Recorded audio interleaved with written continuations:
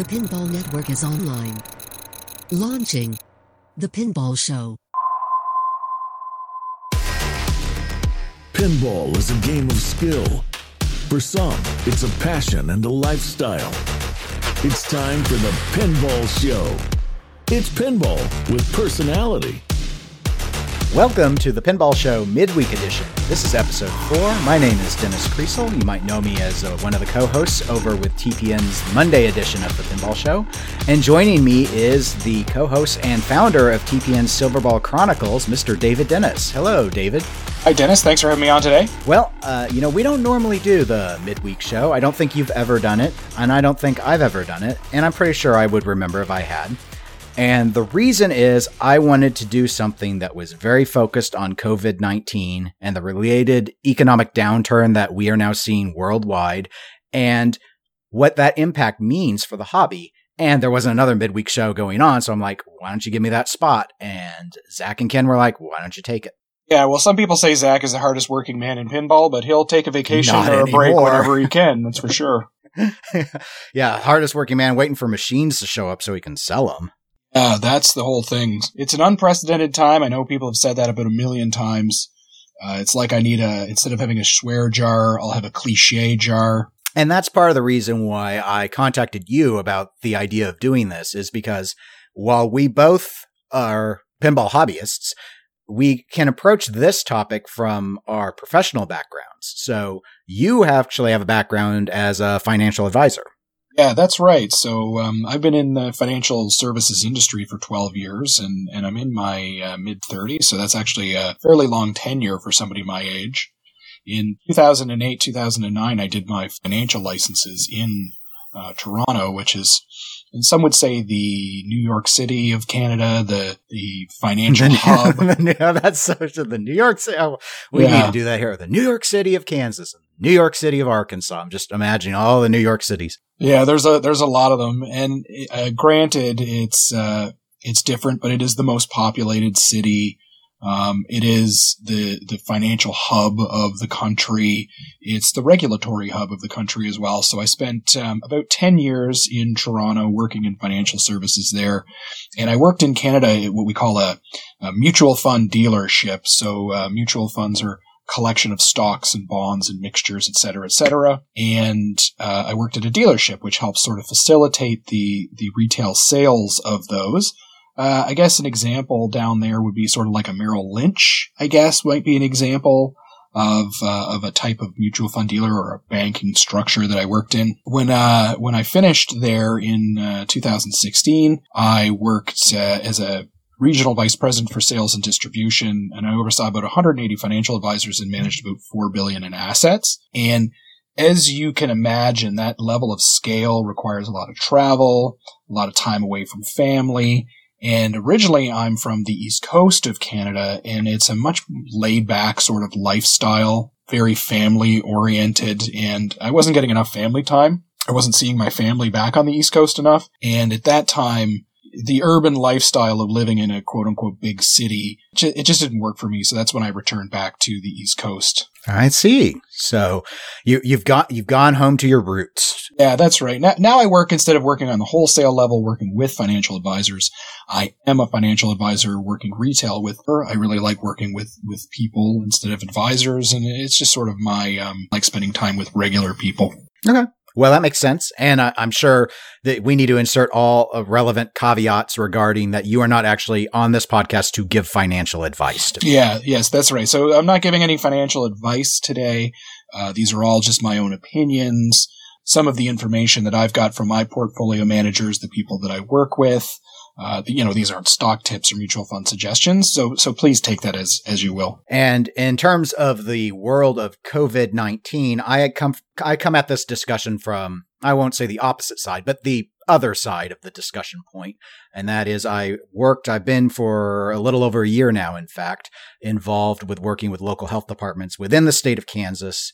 I'm an administrator by training. However, when I got out of graduate school, my very first job was serving as a public and environmental health fellow. I did research specific to public and environmental health.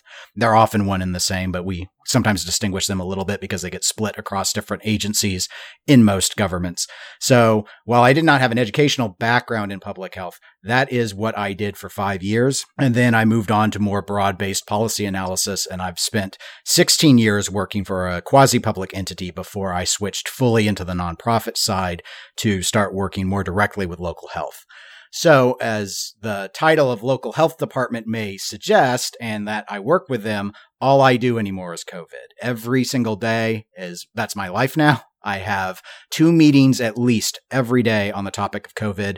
And it's sort of sad because now here I am in my quote unquote downtime and I'm talking about it some more, but it has a clear impact on the hobby. We've been seeing that from articles to hearing other podcasts, but I really wanted to do a deep dive. I think that it's warranted. And then if people aren't interested, or they feel like they've heard too much about COVID-19 and the coronavirus, then just skip it. Just don't listen to it. But we're going to go through here with our 2 areas of expertise, and we're going to start examining various facets of this hobby and discuss what we think the impact of coronavirus is going to be.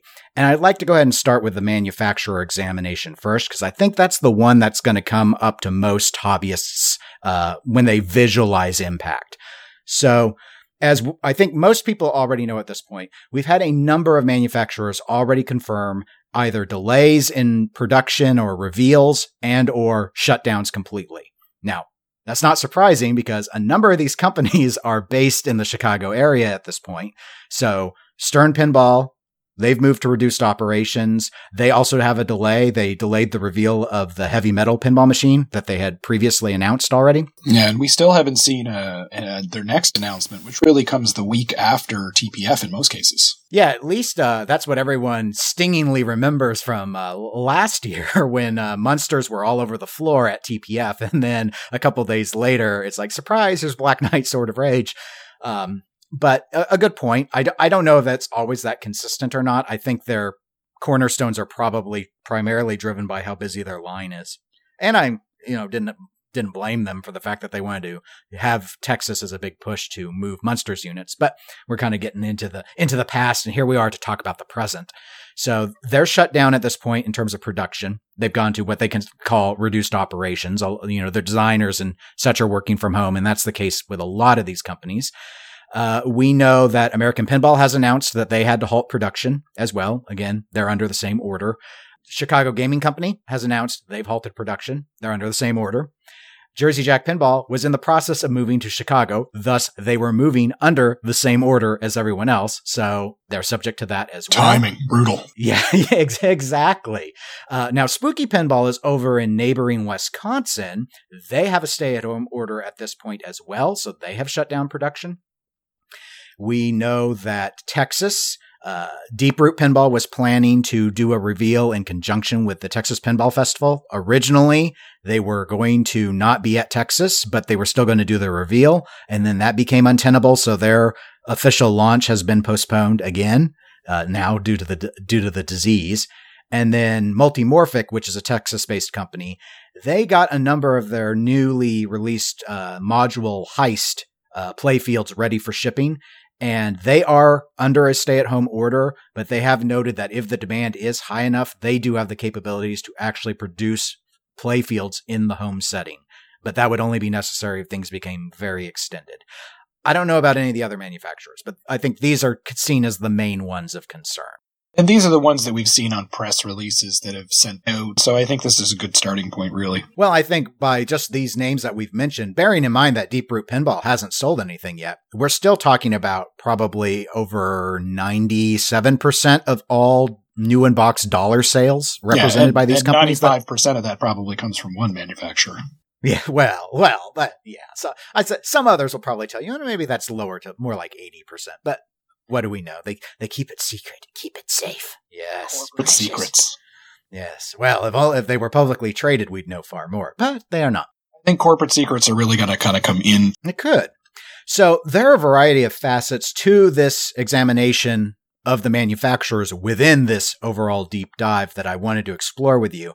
I guess the main one that I would turn to someone like you with your vast background in financial management what do you think in terms of like liquidity of cash, the bailouts that have been approved and are discussed in some cases on a state by state basis?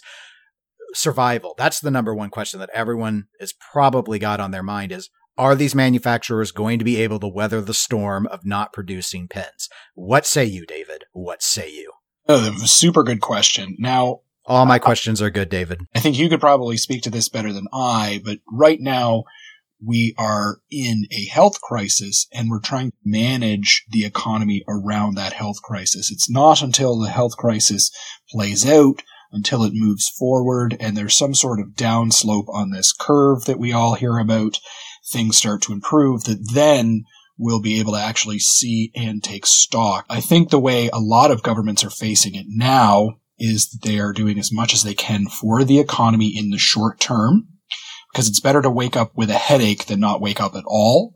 And these companies, I think, will follow that same methodology. Now, people talk about, a financial crisis. Well, this isn't 2008. This is very, very, very different. This is a health crisis which has led to a recession and an economic downturn, and is not a normal one, but it is certainly much more normal than the financial crisis of 2008.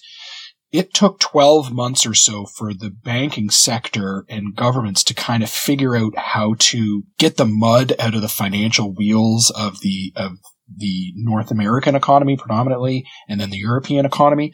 And that's with something they call quantitative easing. That's super nerdy. You can Google that if you want to.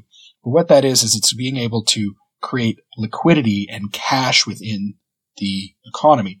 The biggest issue now is somebody like a Stern or a JJP, maybe. They need to be able to pay their employees. They need to be able to pay their rent, but they're not selling anything to do that.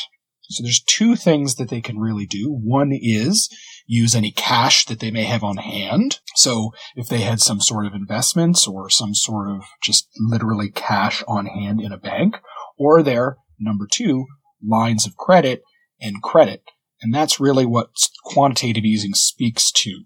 It's trying to give the banks enough cash to then loan out that cash. Because if they get scared and start hoarding it, they won't be able to lend it to companies that need it to then pay their employees, pay their rents, et cetera, et cetera. And that's sort of where we sit today. Okay. So given the U.S. federal response, because all these companies that we've discussed in terms of the press releases that have gone out, the ones we named just a little bit ago, they're all U.S.-based companies. Do you feel that the federal response, now that they've signed their $2+ trillion bailout package, that is enough to give confidence to the banks to do the necessary lending? I think on the short term that has mitigated a lot of the immediate danger.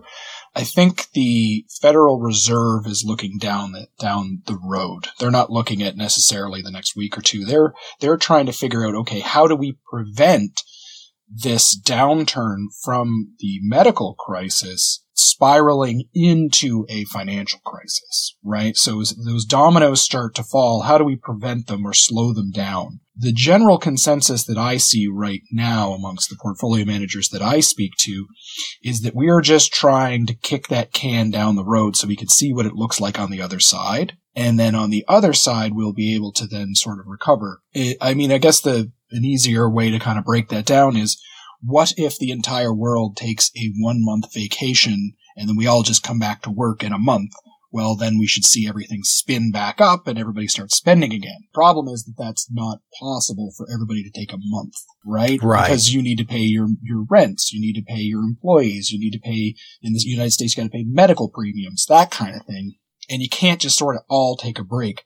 So what you need to do is help banks and help businesses borrow money in some cases, or the way it's working here in Canada is we're increasing a lot of the benefits, or we're covering wages for employees from a government standpoint to sort of get us through this hump. And then things should sort of work in its own way. I think the American model is one to follow in some cases, but it has been, I would say, maybe a bit slow and difficultly defined. but I think it's the right thing for the moment. They may need more stimulus. You may have to do it again because based on the numbers, and you're more of an expert at that, this is not going particularly well in the U.S. Well, and I think it's interesting where you said that you felt that the U.S. was slow. So would you dive into that a little bit more? Because I think from a U.S. perspective, people will look and go, well, it was only like 1 week of discussion and debate between the U.S. Senate revealing the Republican-based constructed bailout plan to it actually being approved on the House side and sent over to the president for signature. So from a response standpoint, it was one of the fastest maneuvers that we saw from our federal government in the last 20 years. Yeah, it certainly was impressive with the speed that they were able to get it through a very fractured Congress and Senate. And if we take a look at your political system, it hasn't really been the hottest in the last, couple of terms for presidents, but they were able to at least come together at some point.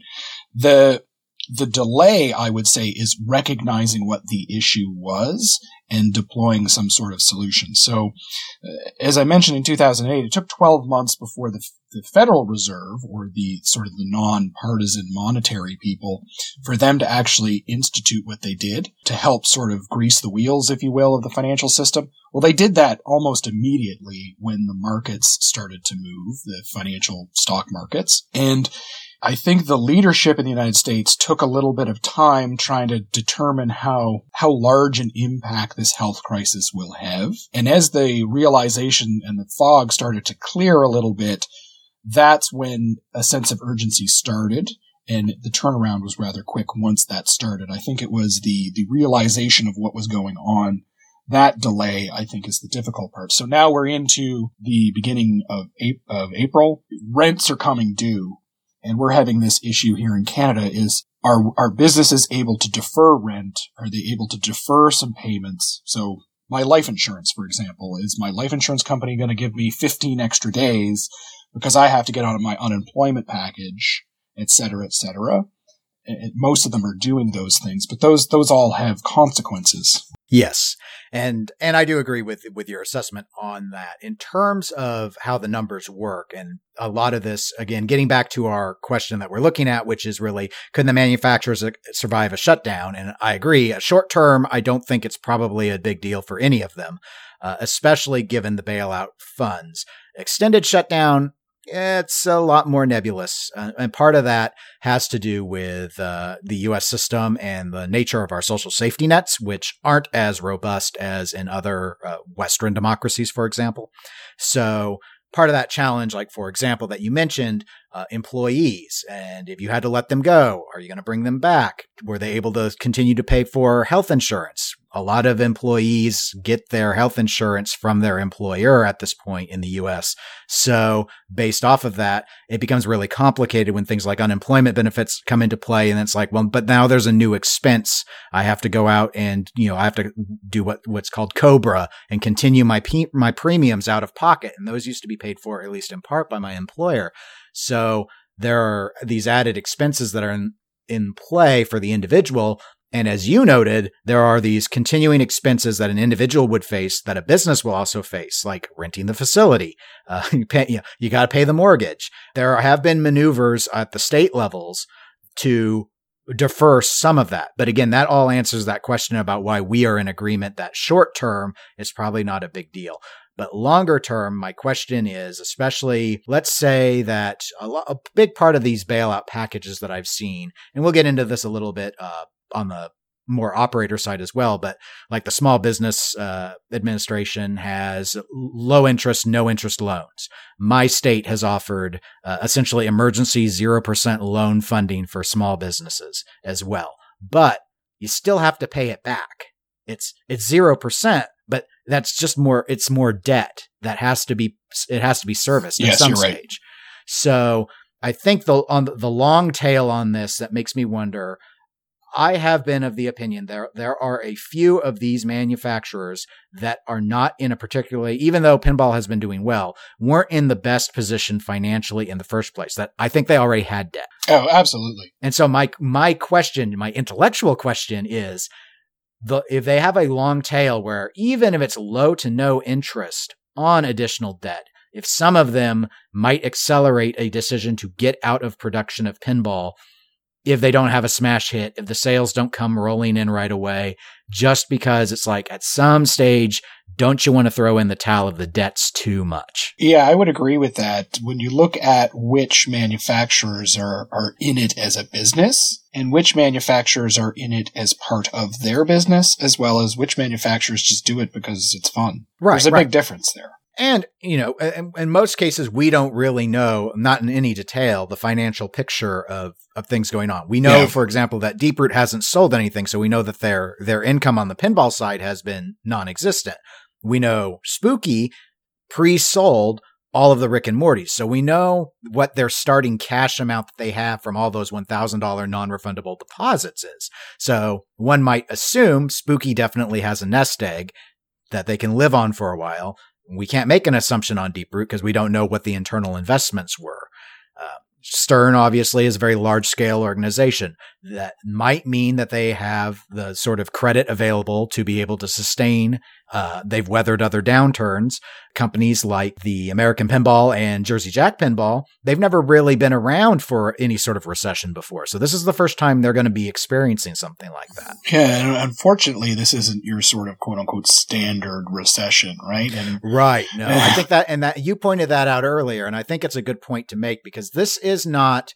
It's not like when the dot-com bubble burst. This isn't like the banking and housing crisis of 2008.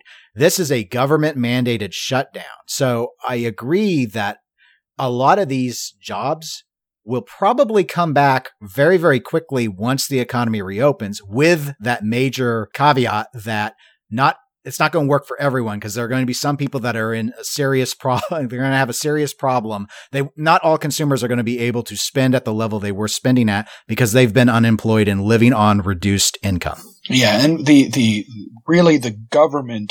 governments, their focus at the moment is let's get through this period because if we can get to a light switch flicking moment where everybody's back to work, and everybody's doing it, how do we mitigate the damage in the month or two that we are stuck in our homes?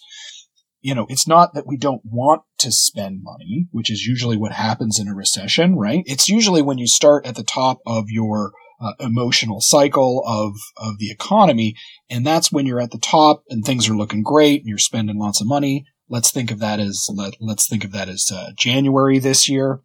Then you start on that curve on the way down, and it's all about emotion and confidence. If you don't have confidence in the economy, and I'm not talking about the stock market, I'm talking about the economy, so employment, housing starts, people buying cars, consumer spending, interest rates, all of that stuff.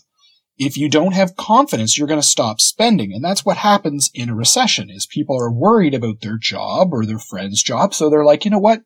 I'm not going to buy that new pinball machine that I was expecting to buy.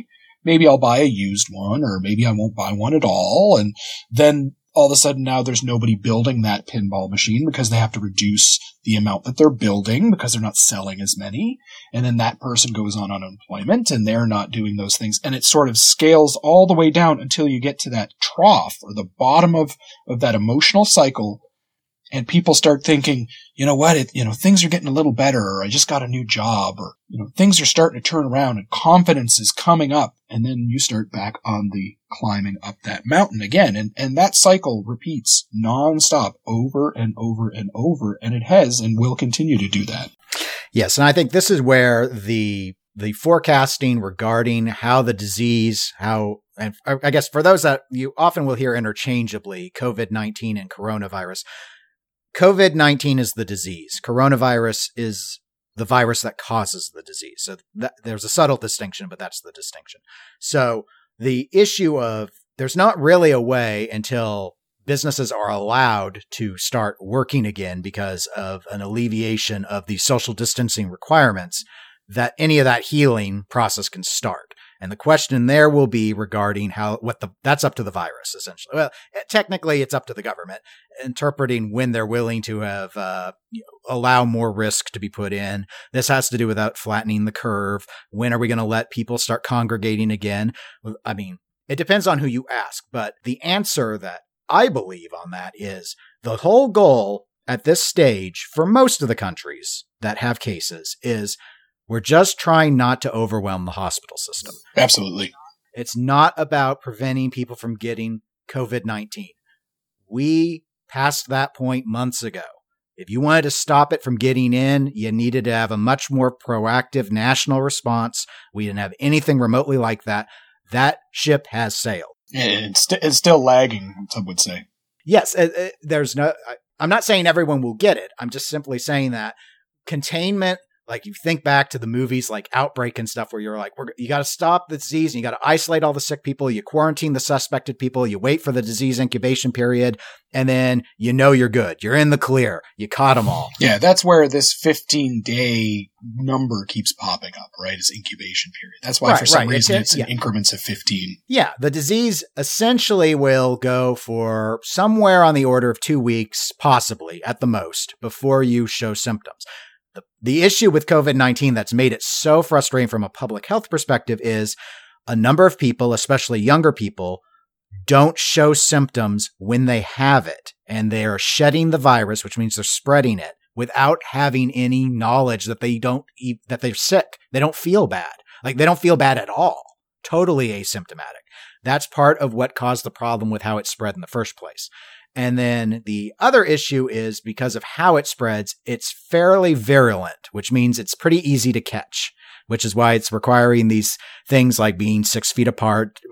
You don't want to be within 6 feet of anyone for more than 10 minutes. And that's where all that and those recommendations got tweaked a bit. That used to be 15 minutes originally, I remember, in the guidance. And then it got cut down as we learned more about the virus. And there's still a lot about the virus we don't understand. So getting all the way back to our manufacturer examination, the question that people have on their minds is, well, when will these pinball manufacturers be allowed to go back to work? Short answer is, I have no idea. Longer answer is, I have a bit of an idea. In my state, as of today, I was informed that the modeling for Kansas indicates that we expect peak at April 24th. And that may revise. And then you're back down the other side of the hill. And then you're going to have increased cases still, but the number, it's not going to be growing. It'd be like, here, you had 1,000 cases today on April 24th, and on April 25th, you had 990. Yeah. You still got new cases, but you can't congregate the day after the peak. You'll sabotage everything. So most of our orders the local orders that were most aggressive were set to expire like April 26th, April 28th. I don't think it's practical. I think we're going into May for sure. And the state orders that we currently have, Kansas's governor passed a state order last weekend that overruled all the local orders to provide a standard uniform set of stay at home.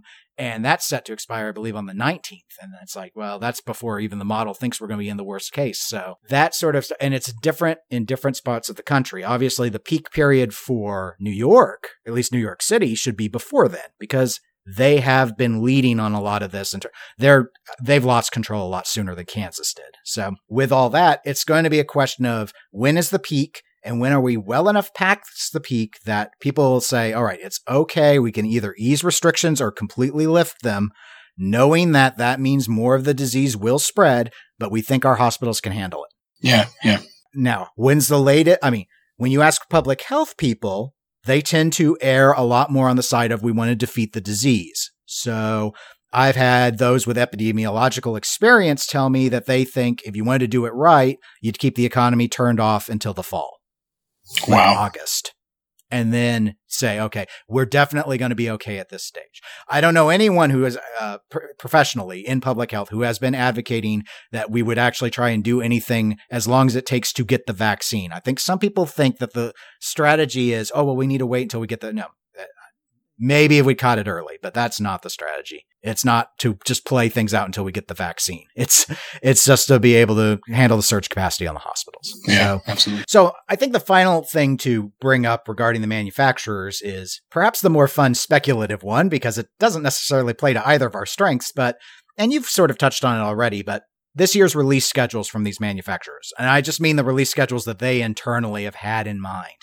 What do you think happens to them? Because I don't see any way that we see every single game that they thought they were going to show us in 2020. No, certainly not. It's it has to be a reduced schedule. It has to be an amended schedule.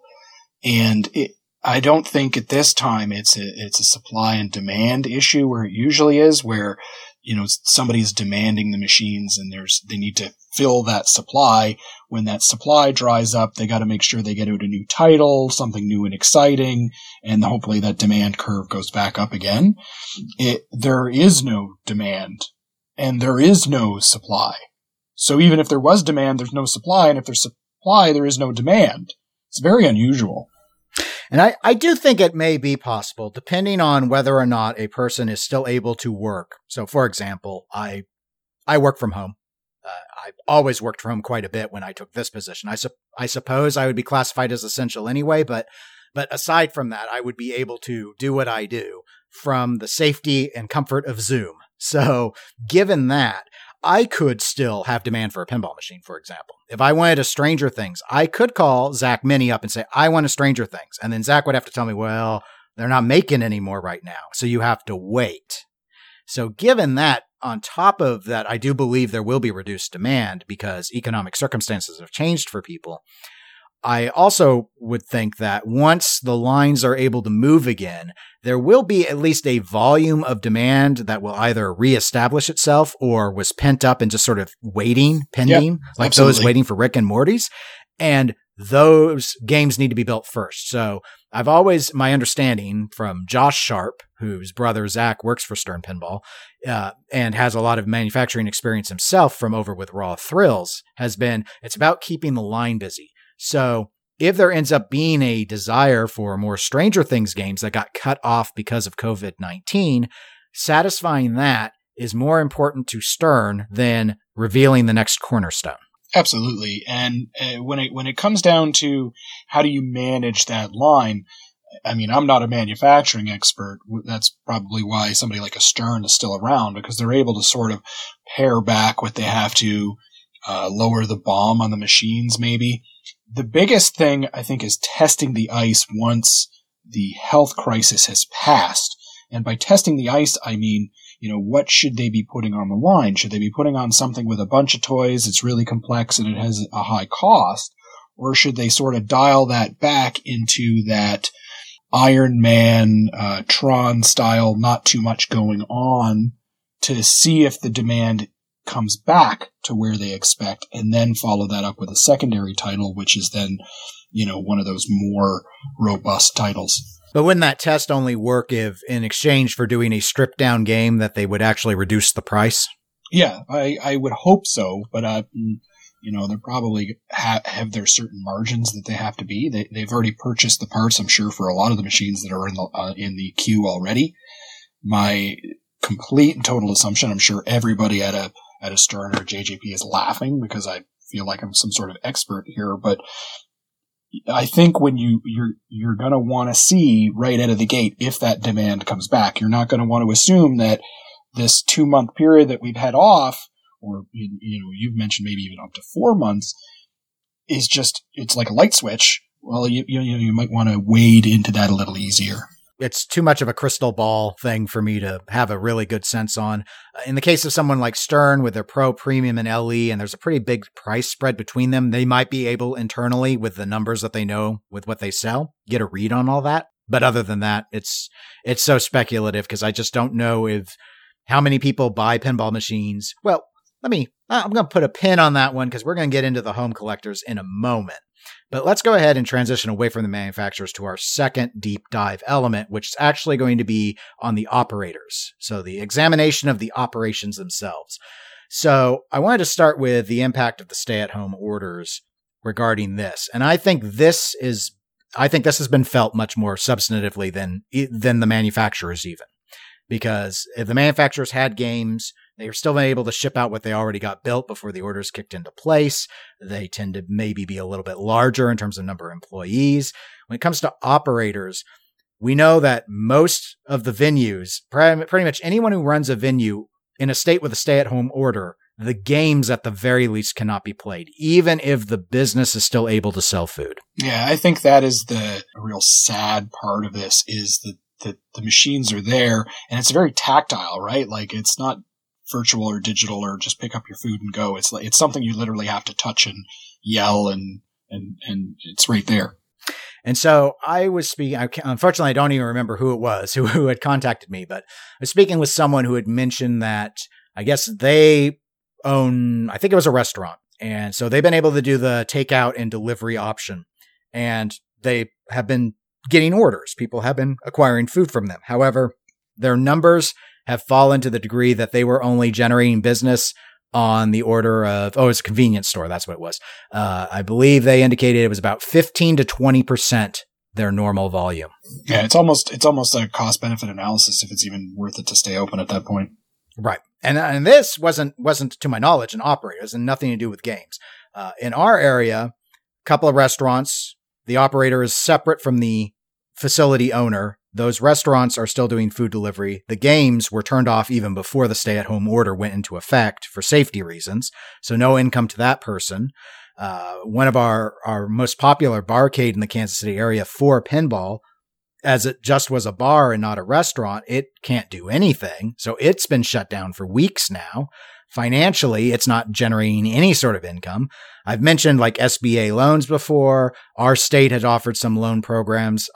Those aren't always accessible, though. The dollar amounts weren't enough for everyone to get anything. So what I'm really wondering, given that, is let's maybe delve a little more specifically into barcades. I can see an avenue with restaurants arguing the essential service, essential function roles, which they, at least in my state, are successfully arguing to continue to be able to provide pickup food options. Barcades can't do that. So I'm curious, what do you think on a really small business like this, which in a lot of instances probably doesn't have a lot of cash built up? It's not a big manufacturer. It's not used to having to deal with large scale purchasing. So they haven't needed to rely on having a lot of cash. What do you think? Do you think we're going to lose a bunch of them? Well, we have in my province and many provinces across the country, state of emergencies that have been declared, and they have basically said you cannot open. You can maybe do some takeout, but then again, cost benefit analysis to stay open. Bars and restaurants on a good day have ultra tight margins. They are not making very, very much at all on food and their business in general, right? Most of them are doing it as a bit of a labor of love. I've had a friend who started a couple of restaurants and they've gone okay, but it's the difference between dropping a steak on the floor and throwing it out is a big deal, right? Like those margins are so tight. But if you were a business person first and a restaurateur second, I think you will continue to be healthy in this and will continue to be healthy afterwards when it comes to your business. And the reason I say that is if you're doing it as a passion or a hobby as a barcade, you know, you're not watching those books and those numbers quite as close as a business person would. Somebody who's watching what's coming in and out, somebody who's making sure that they have some sort of cash reserves. And you're going to have to find ways to leverage government aid packages that are designed to sort of prevent that financial contagion of spreading through. So if you are struggling and having issues, you need to know how to access those government benefits when it comes to paying your rent, keeping your employees on and paying them, for instance. And you have to stick in a holding pattern for kind of as long as you can. And you have to think as a business person and not as a passionate person when it comes to pinball. Like the example here in Canada, and I haven't looked, I apologize as to how it works in the US, but currently the federal government here in Canada, if your business revenues have dropped by 30%, so let's say, for example, you own a barcade and you are closed and you don't sell food, you have basically lost 100%, if not 100% of your business. The government of Canada will kick in 75% of those wages for each employee that you keep on, up to $847 a month. Yeah, that's not quite the American model. Yeah, so that's going to cost the Canadian government a fortune. And for a country our size, that is a lot. But again, it's better to wake up with a headache than it is to not wake up at all. So the model that we're using here in Canada would be to help a restaurant. And that doesn't matter if you've got 10 employees or 50 employees, right? If you're a national chain or a local pub, that you need to know in the United States, if you are a barcade owner, you need to get in touch with your Chamber of Commerce, somebody in your area to say, what are the programs that I can leverage to keep my business open? If you don't know at all what your state is doing to help small businesses, again, you're not thinking like a business person. A business person wants to know right away, how can I get through this? As opposed to, oh my God, there's nobody in my restaurant to play the taxi that I just bought. That does make sense.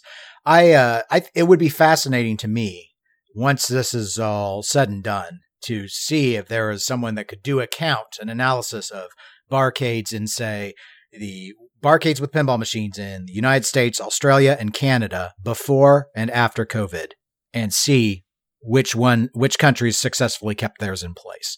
I think on the US side, we will see not half plus of them going away, but I do think a number of them will go away. I've already seen via social media, some have indicated, and I think they were more, hobbyist driven, passion project sort of stuff. And it's just not worth it. We don't want to go into debt. So we'd rather close now than face a whole lot of financial uncertainty. Yep. And it makes perfect sense to me. On the flip side, a lot of operators specifically that do provide games at this stage are hobby operators. They don't predominantly rely on the operation of games for their main income. So they may be able to reestablish their routes once all of this blows over. The thing that I wonder, though, is especially if a number of bars, for example, which is a popular venue to site pinball machines at, if a number of those go away, are they going to be replaced quickly by new businesses? And if they are they going to want pinball? Which begs the question, will route operators find new places to locate games, assuming the existing small businesses they've been using fold?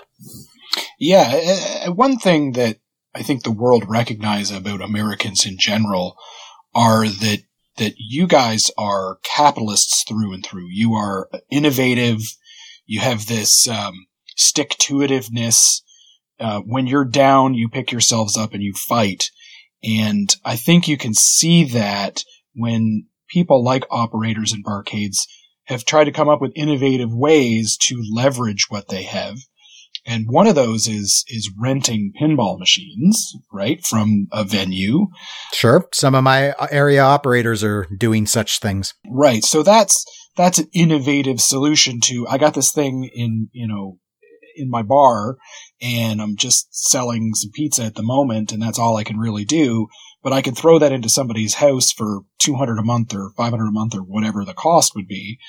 And if that person is able to have the cash flow to be able to do that, good on them. The leasing or renting out machines is a good thing. The other thing is, and I think a few people have maybe mentioned this, is the purchasing of gift cards. So if you have local bars that have gift cards that you can go to or restaurants, what you're doing there, actually buying that gift card, is an interest-free loan to that small business. So if you're getting a $100 gift card that you're probably going to spend on beers with friends when you get through this, you're buying it now, you're at least giving them some support now and an interest-free loan until you use it. Or if, like most people, you just forget the thing somewhere or you lose it in your car between your seats into that black hole, well, then they've got $100 and haven't had to do anything for it. So innovation in trying to keep yourself afloat, I think, is really what is the biggest deal at the moment for barcades particularly. Do you think that once we're past the social distancing for COVID-19, that there will be a lot of reluctance by the public at large to play public arcade games? I would say there's probably some reluctance. I think when we're on the bottom end of that curve, things are more or less back to normal. I think the whole hand washing, Purell by the pinball machines will be much more common. I think we'll think of it a lot more. I don't think people will actively stay away from the tactile game of pinball. I think we'd get back into that. And I'm a bit of a germaphobe myself. And if Scott's coming from me, No, actually, I agree with you. Actually, I don't think there will be I don't think there'll be a long tail on people being afraid to touch stuff. I think they're going to get past that really quickly. But we can hope that there's a new focus on sanitation moving forward. Certainly. Yeah. Now, what gets me with you pinballers. Just saying. What gets me with the route operators is the black market among operators. They will be in rough shape. If they are a cash business, so for example, if they are an owner operator who just has a deal with buddy who owns a bar, and I've put my 5 machines in there, and that's all under the table, that's going to cause a lot of issues for those small businesses because they're under the table. They don't have access to government credit, the government leverage to be able to get them through or pay those. Most things, if you think about it, is that if you are a small route operator and you've purchased, let's say some modern Sterns over the last, 2 years, and you've got 4 to 6 machines, they're all purchased on the line of credit that's on your home, and now they're sitting in somebody else's bar. You can't even go get them. You're not allowed to leave your home.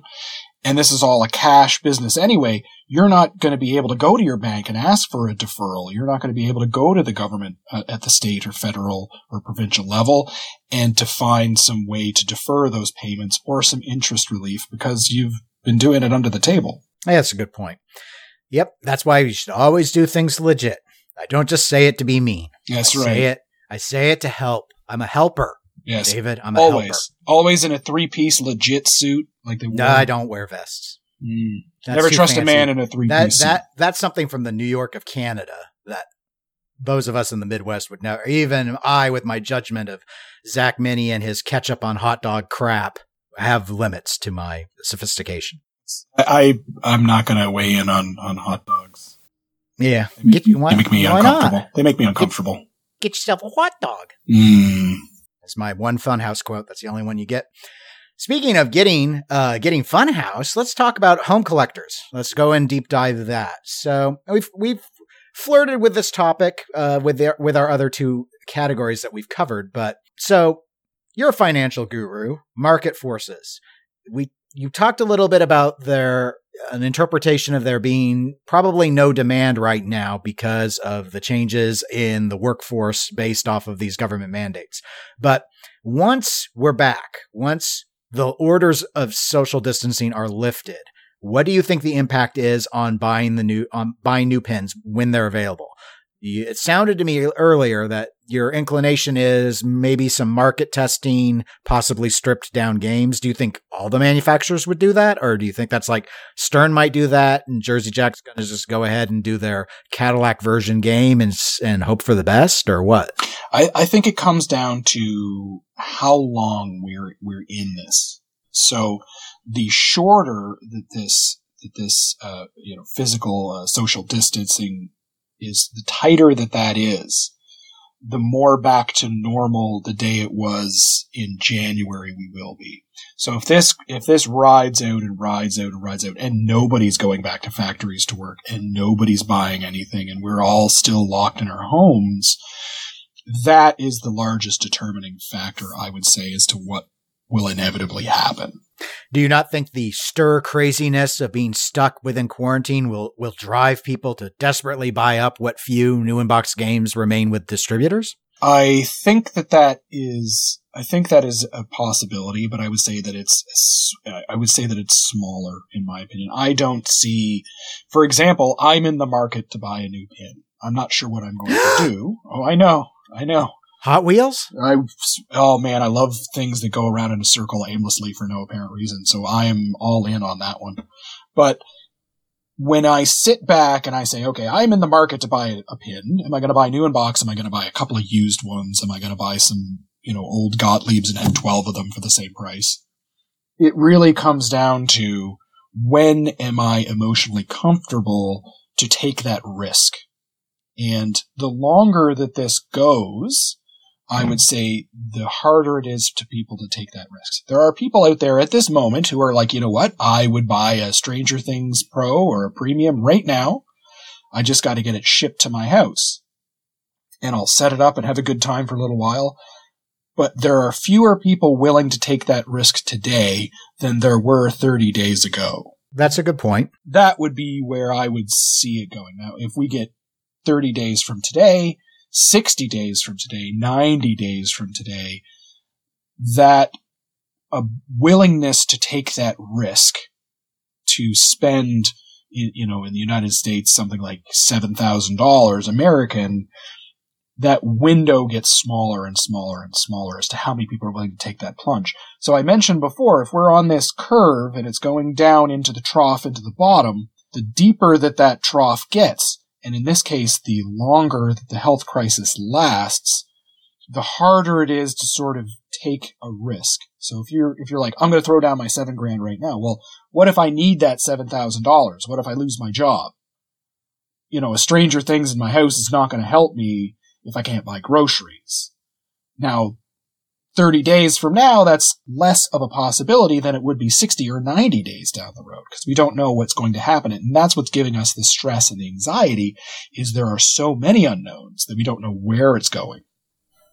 So let's pivot this slightly then, because I was asking pretty specifically regarding new pins, but you did bring up the idea on used and your horrible jab about the 12 Gottliebs, which under today's, well, I guess pre-COVID today's market would have only been 11, because even they have gone up in value, are there changes on the used market side? And I know that's a lot more speculative, because the price range on used goes all the way from EM projects of unpopular manufacturers all the way up to barely out of box new games that are essentially sold after 3 months of play.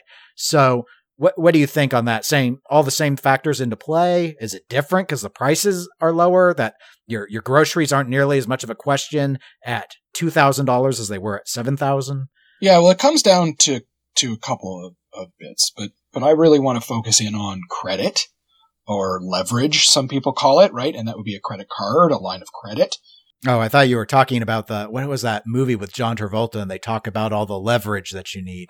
The Battlefield Earth. Oh, I didn't see Oh, that. human, you must get your leverage. You have a bad taste in movies. Oh, come on. No one likes that movie. But I gotta tell you, I've never seen so many Dutch angles in my life. Brutal.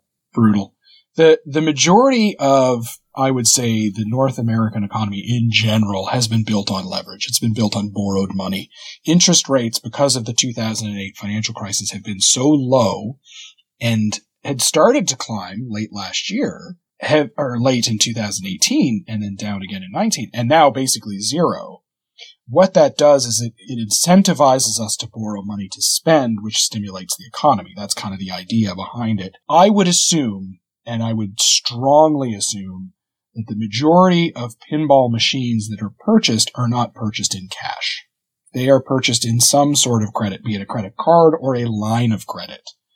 Because interest rates are low on a line of credit, right? I could borrow at 5% or 3% as opposed to, years ago. But people on Pinside say never buy games on credit. Yes. But see, here's the thing. People will say, oh, it's cash on the glass, right? Yeah. Yeah. Oh, no, I show up. I'm going to go buy a Tron, the greatest game probably ever created. It's trending down, but go on. It is phenomenal. So let's say I'm going to go buy a Tron. I'm going to take the cash, I'm going to put it on the glass, and I'm going to put that in my car and go home, right? That's what everybody says. Yep. Well, I also have $5,000 on my home line of credit. Well, okay, I used cash from my paycheck to buy that pin, right? Well, yeah, it's cash. Yeah, it's a shell game, right? Like, I could have taken that cash and I could have put it on my line of credit and been completely debt free, but I chose instead to buy a pinball machine. Oh, okay. So you've indirectly still used credit. Exactly. So you've gone around in a circle. So now, everyone with a home mortgage right now is indirectly buying their pinball machines on credit. I would say if outside of a mortgage, I would say, like if we're getting like into consumer debt, let's put it that way. Okay. So if they've got a balance on their credit card, they're buying on credit. Exactly. Or even a home line of credit. I'm just trying to understand the David rules. So. Yeah. So I could go out at this moment, and probably most people could, even without a job, and use their credit card and buy a PIN. Well, that's not financially smart, right? But is it financially stupid? I would strongly suggest having almost no debt as possible, but that's a story for another time. Most people are buying these with some sort of leverage. I guarantee it. Now, the same thing works in other industries, right? How many people have motorcycles or snowmobiles or nicer cars than they probably should? Yeah, I love how you say snowmobiles. That's such a Canadian thing to pronounce. Exactly. I mean, how many people do you know that have gone out there and bought at least 12 or 13 liters of maple syrup to have in their house just to have? They buy that stuff on credit. Of what a liter represents. Is that approximately the amount that fits on a spoon? It would be at least 12 spoons, maybe 11. Okay. Yeah. So that's the thing, right? So personally, the way my finances work in my family is that my wife and I have very strong communication as to what comes in and what comes out of our household balance sheet. And I have what I've called a pinball embargo, okay, which means that I bought an expensive pinball machine that was home use only. It's a gorgeous machine. Waterworld? It was not. It was Hook. And and that's like the fourth best pirate game. I love Robin Williams so much. Rufio. So when I bought my Tron, I paid a lot for that because it was very much a collector pin, and that meant that I could not spend any money for like 14 months on pinball, right? Like I couldn't buy pinballs, nothing. That was the rule that I had agreed on. If I'm going to spend money on this stupid toy, I'm embargoed for at least 12 months. Well, the money that I was going to spend on my next pin, I've put into a savings account. In Canada, we call them a tax-free savings account, which is somewhat like a registered retirement plan in Canada, or I think you call them 401ks in the US. It's a registered investment account.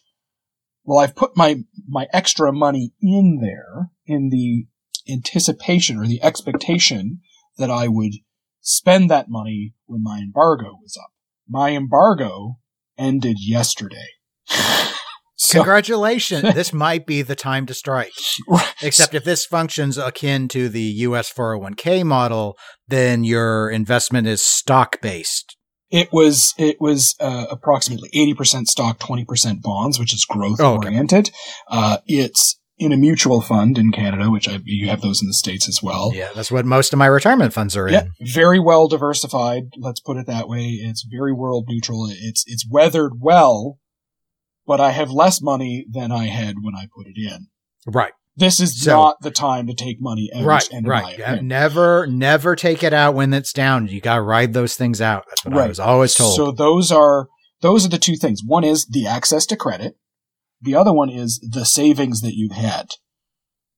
And at the moment, somebody like me, I'm sitting back and saying, you know what? I don't want to sell my savings, and I don't want to put it on a credit card because I might need my home line of credit or my credit card in the future. I'm not sure how my business revenues look. Maybe I'll wait a month when the curve starts to flatten and we're out on the other side and see how it looks, right? And that goes for new in-box sales, and that goes for used sales, right? Sure. Yeah, no, technically they function the same way in this concept. In Canada, what kills us the most is U.S. currency. Pinballs are bought and sold in U.S. currency. We use Canadian dollars or dollary dues in Australia. And what we generally do is we will look on a pin side and say, "Oh, this is what Buck Rogers is going for now, $1,000 US." Well, because of the stimulus that your Federal Reserve is doing, and let's say the price of oil dropping, et cetera, the American dollar has appreciated. So the American dollar has gone up. And that has then depreciated the loonie and the dollary due. So when you look on Pinside, you've probably noticed, as well as everybody listening to this podcast, and if you look on Craigslist in the US, or in Canada we use what's called Kijiji, and you're looking at all these pins being put up online. They're all going up online. Now, there's been a small price correction in the US, right? Prices are a little bit low, but there's a lot of them on the market. Generally still the same as they were priced about a month ago. Yeah, in terms of my own tracking, I've mostly been following the project discussion. So pinball machines that are on the lower end. And there has been a notable, I feel, increase in the number of quote unquote project deals that are in play. And I think part of that is, in a way, you'd almost be surprised because it's like a lot of people are stuck at home. What else do they have to do but work on such projects? But I think the challenge is part of the reason why that's a glut is this financial pressure that you've been discussing. And also the fact that a lot of people that would normally buy these projects are declaring that they have not gone and obtained some of them because they are under a stay-at-home order and they are trying to comply with it. Yeah, I actually saw an ad, I think it was yesterday, where the person literally said, if you want to buy the pin, I'll put it in my garage. I'll wipe it down with Lysol wipes. You just send me an e-transfer and you just kind of come and pick it up. We don't even have to see each other, which is really weird. Let's face it, right? It's going to be like a creepy, like, Saw axe murderer shed, probably. Yeah, that's totally Tony style right there. Poor Tony. Yeah, the biggest issue, I would say, with the pricing in USD is, the prices here in Canada have remained the same at the moment. In the US, they've remained the same, but let's say there's the volume of offers are higher. And I don't want to depress anybody, but it's the length of this COVID crisis as the pressure builds on individuals, without a job or, I don't need these 5 pins. I can just sell one and it would be nice to have an extra $5,000 or $2,000 laying around. If that pressure begins, that's when sale prices will drop. When the have to sell people are like, you know what? My pin's been up there for a month and it hasn't moved yet and I need $1,200. Now, what do you say to those that look back and say, that makes sense, but if we think back to 2008 and you look at the average pricing that was tracked on Pinside and such back then, or the eBay pricing from the old graphs, it's like there was a dip, but it wasn't very long and it wasn't very much. And so why would it be any different? I think the difference between sort of, let's say, a regular recession versus a 2008 scenario and specifically now is the length of that. The longer something plays out, sort of the more pressure builds. So 2008, really in the fall, is kind of when more or less everything started to get towards the bottom, if you will. 2009 is the bottom in about March, and then the economy starts to sort of rocket fire in 2009, 10, 11. So 12 months is not a very long period of time. But the economic sort of buffer around that, the sort of the peak in the valley, when that spreads and it goes out longer and uncertainty lasts longer and impacts last longer, that's, I think, when things change. Those are some good points. I personally also think that there are some other distinctions in terms of how the pinball market as a microcosm operates now versus what it was like in 2008. And by that, what I mean is in 2008, it was not a growing hobby. The number of people that were participating was at a level, and it was a level lower than we currently have. And you only had one manufacturer at that point putting out a fairly modest amount of new games into that marketplace that wasn't really a growing marketplace. Since 2012, pinball's popularity has gone up a lot.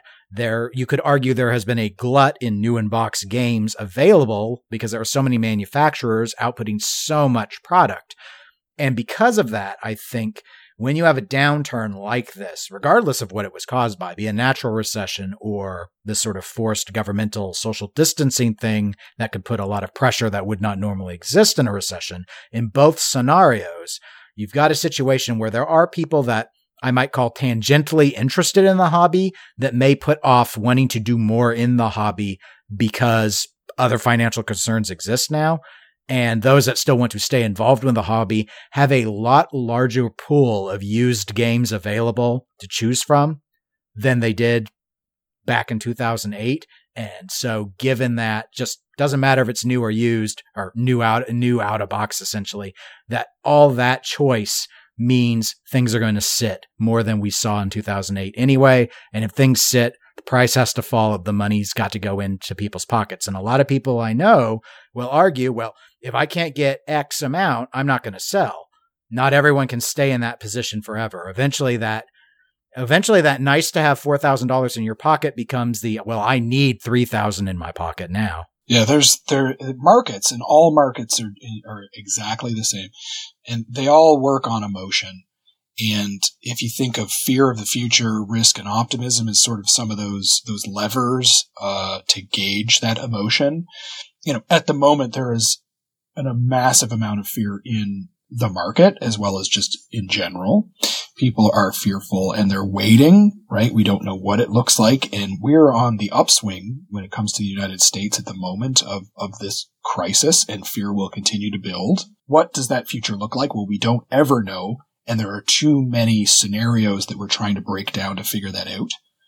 Well, then you have to measure the risk. And I had mentioned that previous is I got my tax return and I got a $2,000 tax return. And it's like, what do I do with that? Do I put it on my line of credit? Do I sit on it at the moment? Or do I buy a pinball machine? And you have to gauge that level of risk. Where is my risk? Am I going to be able to still go to the grocery store? Am I still going to have my job? Am I still going to do those? You got to measure that. Eventually that turns into optimism, sort of when not the financial market, but markets in general bottom out. Then there's this sort of, okay, when does the optimism start again? And then we're already on the way up on that roller coaster again. So somebody out there, has 5 pins and they can sell one. If I don't get $2,000 for my pin, I'm not going to sell it. Well, that's perfectly fine. Then you're not in the fear of the future. You're not fearful of what's going to happen. You have some sort of vision. Well, 60 or 90 days down the road, it might be, you know what? I need to get $3,500 or I need to get $1,500, like need it. And the only place that I can get that is this box of light bulbs in my basement that my spouse is bothering me about. So that's what I'm going to have to do. And I'm going to put it on Pinside for $1,500 because that's what I need. And that comes from fear, risk, and optimism. Right? So I have to take the risk to say, you know what? I'm going to spend that $1,500 and buy that pin as opposed to sit on it. Right. So that's what's going to drive the up and down of the market. Not necessarily there's an opportunity to buy a bunch of pins. I'm going to sit here like a vulture. That's not how it works, right? It's based on emotion. Like a lot of people will say fear and greed, like that movie with Michael Douglas. What was that? Ant-Man.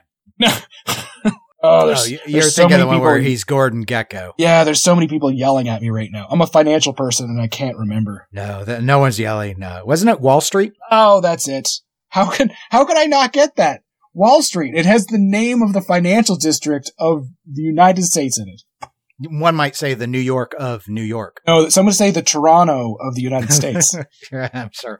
Let's take that fear. And let's move into our next category of examination, and that is tournaments. Now, do you play in tournaments?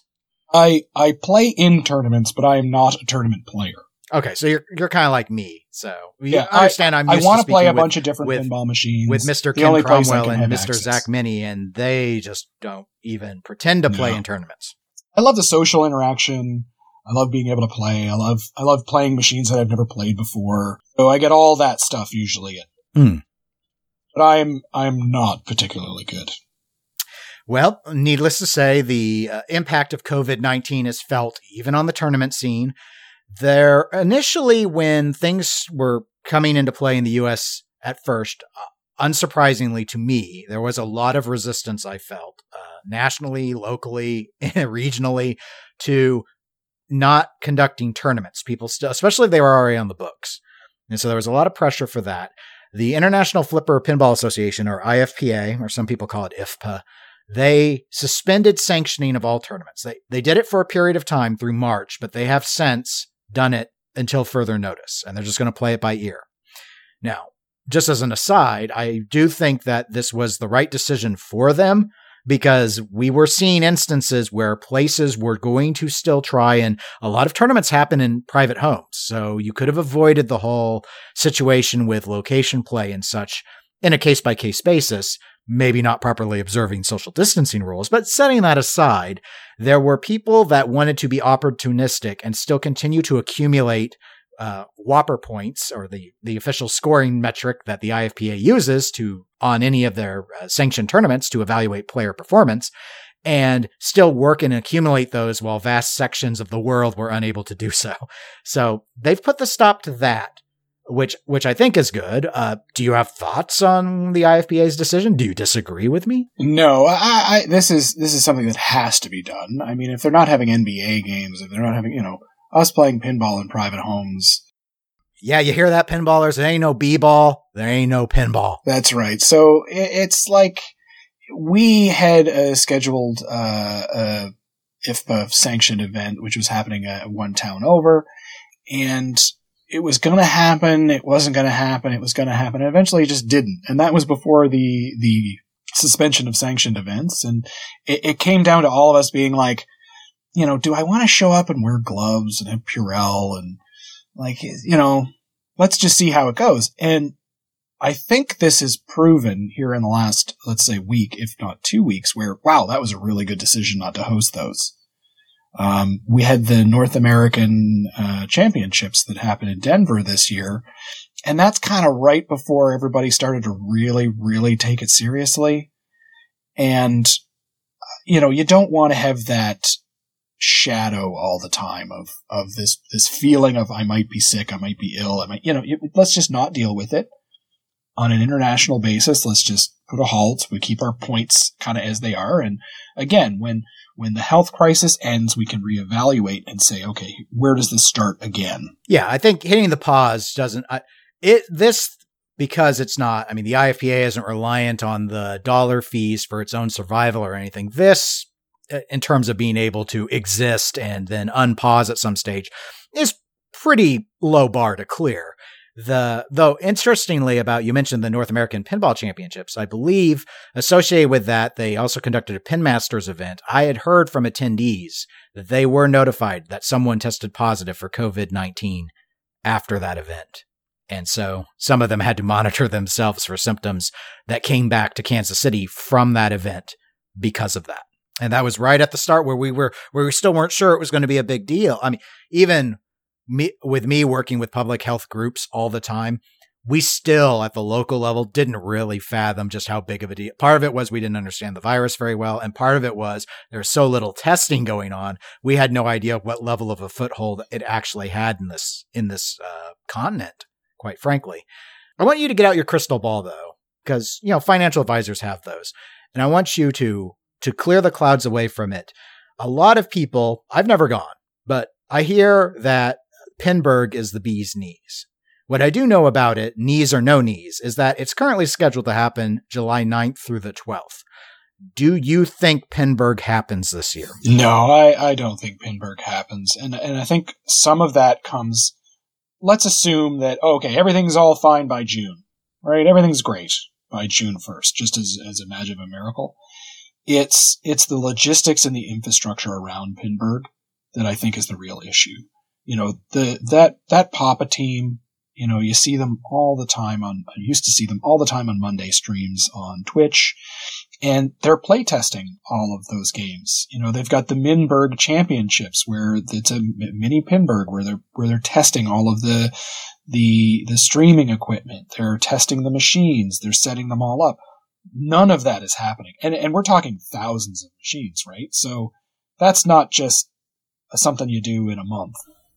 Do you not think that they'd forgo the testing though, just to make sure that the event still happened if they were in the clear? I don't know if they would want to. I don't know if they'd want to do that. Well, I know they wouldn't want to, but I'm saying, will they? No, I certainly not. The last thing that you want to do is have a bunch of pinball tournament nerds all flustered and angry because the outlanes are in on this game, or the bonus multiplier is not working on this EM. Like, that's just a train wreck waiting to happen with that many machines and that many people. It pains me to say that Pinburg won't happen because I love watching online. I don't see it happening, and it's logistics. It's not the event itself. I'm less sure than you are about it not happening. I think that if the event is if the dates are in the clear, as long as I know well enough in advance that they're able to, commit to getting that, because there's a time period that it takes to just bring the games and stuff. I do think that they would forgo the testing, and that they will hope that the people who attend they'll accept a mea culpa and understand that there just was no time to properly test, that it won't be the Pinburg of a caliber that they're used to, but it's still the greatest tournament on earth, and that people will live with it. I'm wondering, though, with social distancing requirements, and even if there's a loosening after May of being able to go back to work and stuff, there may still be prohibitions on mass gatherings. And travel as well, right? We currently are crossing the border into the U.S. We say mass gathering and people think like Lollapalooza and stuff. Mass gatherings is any sort of grouping, or outside, inside, doesn't matter. An airplane is a mass gathering. So, and even if they loosen the threshold from 10 up to 50, obviously that's still too many for Pinburg. When we were first finding out and shutting things down, like when TPF was ended, I have an event for my work. We do a conference every year. It starts on June 15th. And even then, when I knew TPF was out, I was like, someone asked me, am I hosting my work conference? And I'm like, it's in the middle of June. I'm assuming we are. I'm still planning it. Now, as things have spread more and more, I'm in this annoying position where I'm like, I just need to know. I'd rather know that I'm not going to do it in June so I can quit wasting my time planning it, or know that it's definitely going to happen. And I'm in the added boat that it's a conference for local health officials, and even if I can meet, they might not come just because they're busy. The difference, of course, is if I get a governmental declaration, I can get out of the penalties of breaking contract. Well, 2 weeks before Pinburg, I think it's 2 weeks, is Pintastic in New England. And I had planned to go to that. It was going to be my first actual event of that kind of convention style thing, as well as I was going to play in the Silver Ball Rumble. And that's, I've got my hotel room booked. I haven't bought tickets yet. It's sort of been, radio silence for the most part as to, okay, it's almost July by the end of that time, right? We're still just at the beginning of April. And again, it's cloudy. Nobody knows, is that going to happen? I don't know, maybe, right? And that's just a week or two before, Pinburg. And it's not this massive event as Replay FX is. Like, we'll see. Yeah. The only other thing I thought I'd touch on the tournaments in terms of was just what do we think the future looks like for competitive, the future of the rest of 2020, tournaments moving forward. I think tournaments by and large do recover. I think the interest in playing pinball doesn't go away just because we've been cooped up. In fact, it will probably expand. I think if Josh Sharp, president of the IFPA, was wondering if and when he would finally see a year with less tournaments than the previous year, he'll finally get that, because I don't think there's any way we quote unquote catch up and just flood ourselves with a whole bunch of tournaments, making up for the fact that we didn't get to play any since middle of March. Yeah. I mean, Keith Alwyn is still going to finish number one. That's his point. Doesn't matter if there's one tournament or 12. Well, he only plays in the big stuff now. He's semi-retired. He's too busy coming up with pinball designs that win all the TWIPY awards. But the other thing, though, is getting back to the operation, the impact on the barcades and stuff. In some locations, the options available for tournaments might be depleted, and so even further suppress that number. I think you'll still end up seeing robust tournament numbers nationwide, worldwide, but ultimately they'll be down for 2020 versus 2019 for sure. Will 2021 be as high as 2019? I think that's an enigma, because I think that's going to come down to the number of locations. Yeah, absolutely. My final deep dive section was one you sort of touched on with your rumblings and your silver ball, and that's on pinball shows. So we already know that a number of events have canceled. Texas Pinball Festival, Midwest Gaming Classic, the New York City Pinball Championships went ahead and canceled.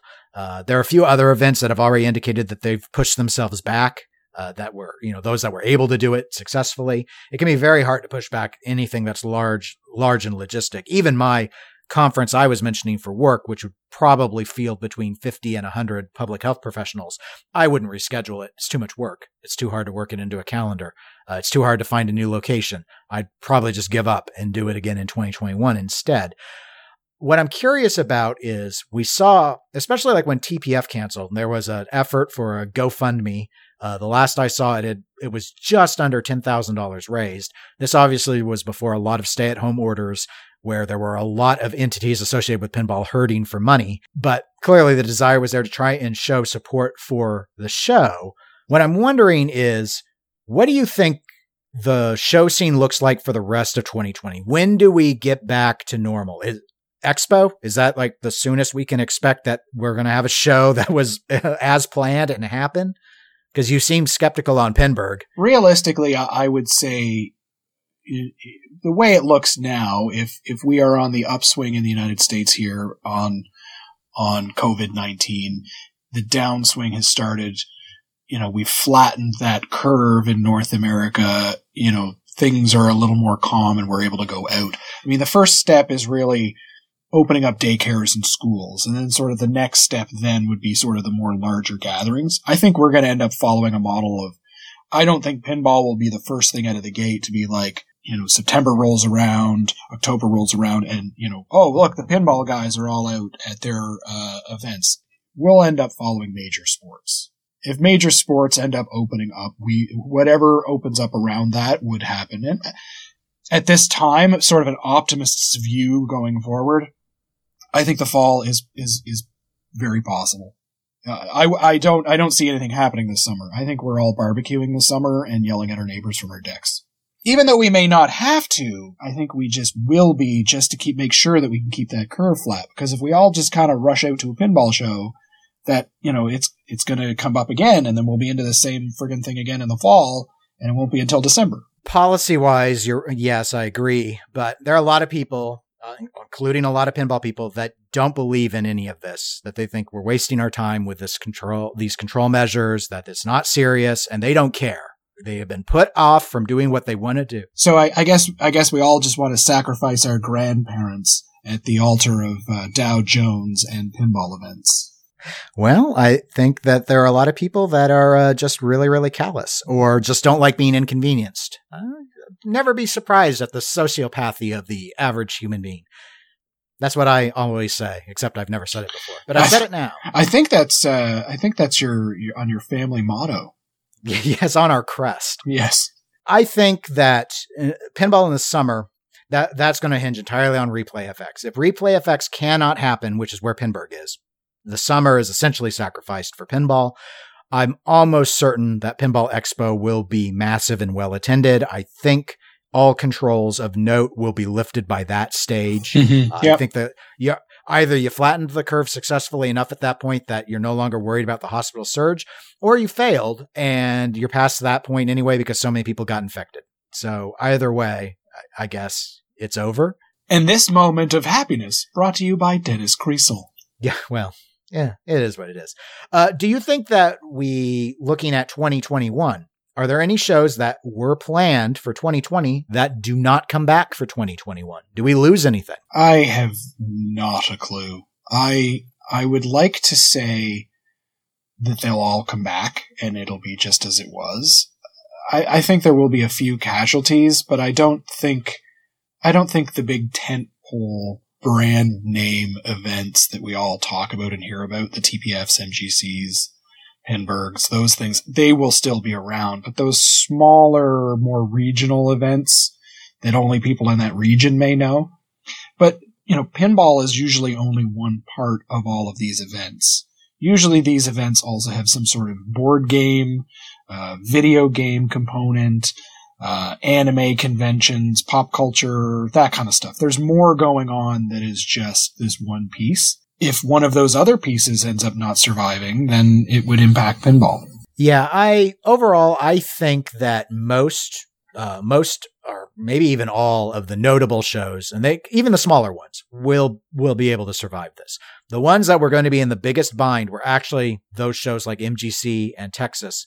And that's not the government mandates get them out of some, I'm assuming, based off of any contracts I've ever signed for hotel facilities or reviewed, will get you out a lot of those potential penalties. But there was the cost of having, say, produced shirts that they plan to sell and things like that.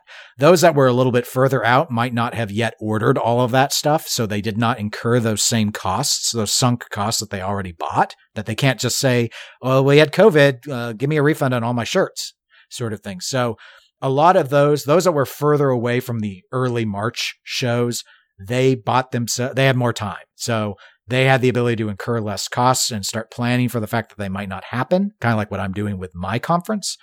And then on top of that, it's also always possible to just scale back the 2021 show. Maybe you don't fly in 5 special guests. Absolutely. Yep, you're spot on. And instead you don't have any, or you bring one.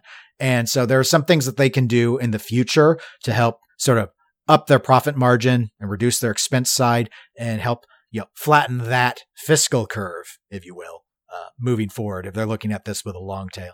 So those are all the examinations that I wanted to deep dive on. So we really just in terms of final thoughts. So you're a financial analyst. You're an expert in all things money.